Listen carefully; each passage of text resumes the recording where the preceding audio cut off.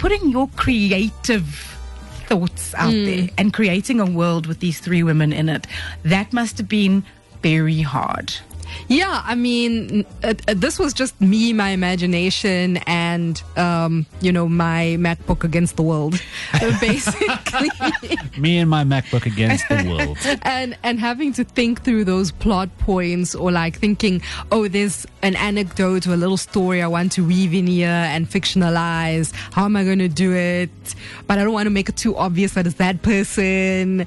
But, I want to still make it a bit recognizable. Yes. How am I going to cover it up? So I had all those little challenges, Is it like how they, in the movies when someone's figuring out a case, there's that investigator, that one captain in the police force, and then you see all the sticky notes and everything on the floor. The string tying things together. Is that the what pictures of the characters in the middle? Is that what it looked like? Yeah, a little bit. Because, you have to get the timeline right. You have to make sure if this person's doing this, what is that person doing? If this person knows X, does that person know it too? Or do they think it's Y? And I wrote the book kind of like a revolving door of the three characters, so they each get their own perspective throughout the book. So having to also keep track of what's their voice, what's their backstory, what's their baggage, how do they interpret this thing that's happening. So having to keep track of all of that, oh no, Lynn wouldn't say X, or this is how Lebu would see it. So having to keep track of all the different things, the quirks of their personalities as well. Considering writing a book is one of the highest ranking bucket list items for anyone in the world, would you recommend it? Yes and no. Anyone who feels like, that saying, every journalist has a book in them and that's where it should stay. I didn't know the second part. Anyone who wants to do it, I'm always very encouraging of it, because it clearly means you have a story to tell.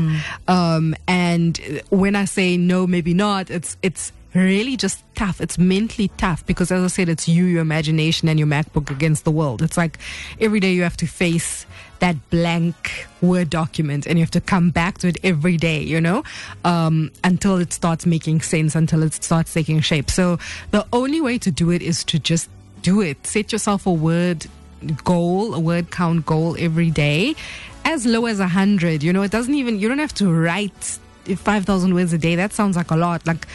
You just show up every day, write a couple of sentences, and you're on your way to writing a book. If you can write a paragraph on the toilet every day, you know what I'm saying? You'll get there. And it's also obviously quite important when you are in that phase of just make sure that you write, that you don't overthink and overanalyze and go, oh, I'm writing, but this isn't good. No, you will never know whether it's good or not. You can never be your own judge of your writing. Your job as a writer is just to write down whatever it is that comes to your mind, and then when you've kind of completed, I want to write this again. These numbers sound big, but when you get to your 60,000 words, your 70,000 words, your 80,000 words, then you can start editing and going, okay, what is good and what isn't good from this. But just start writing. I mean, I'm back in it. I've started writing again, so that's also advice to me. Is this a sequel, or is this is this when the filter fades again? What is happening? Not quite. I'm doing this as a warm-up for the warm-up exercise. Guys, I'm writing a romance novel, a rugby-based romance novel. You heard it here first. Rugby romance. Yes. I'm living for this. Fafta Clark, the true story. That's what it is. Listen, Janine, you obviously in your career as a journalist interviewed and profiled some of the biggest influential figures in the world, including people like Michelle Obama and Rihanna. What are some of the learnings and the takeaways that you've got from doing those big interviews?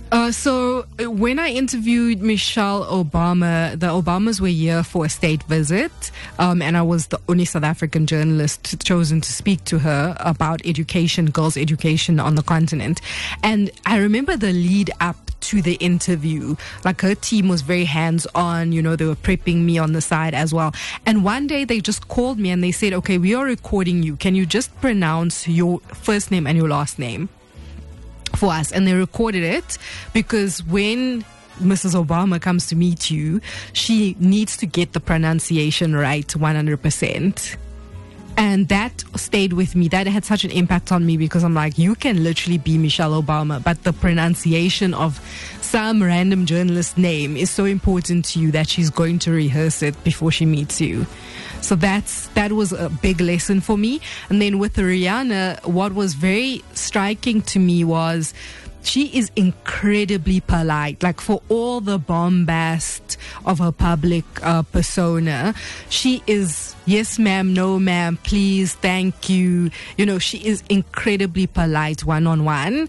And she is locked in. The minute you sit down with her, you know, and you know, with these big celebrities, it's never just you and them in the room. There are like 100 people. Their whole team is with them. Yeah. But when she's in a room with you, she's like, she's there. She's locked in.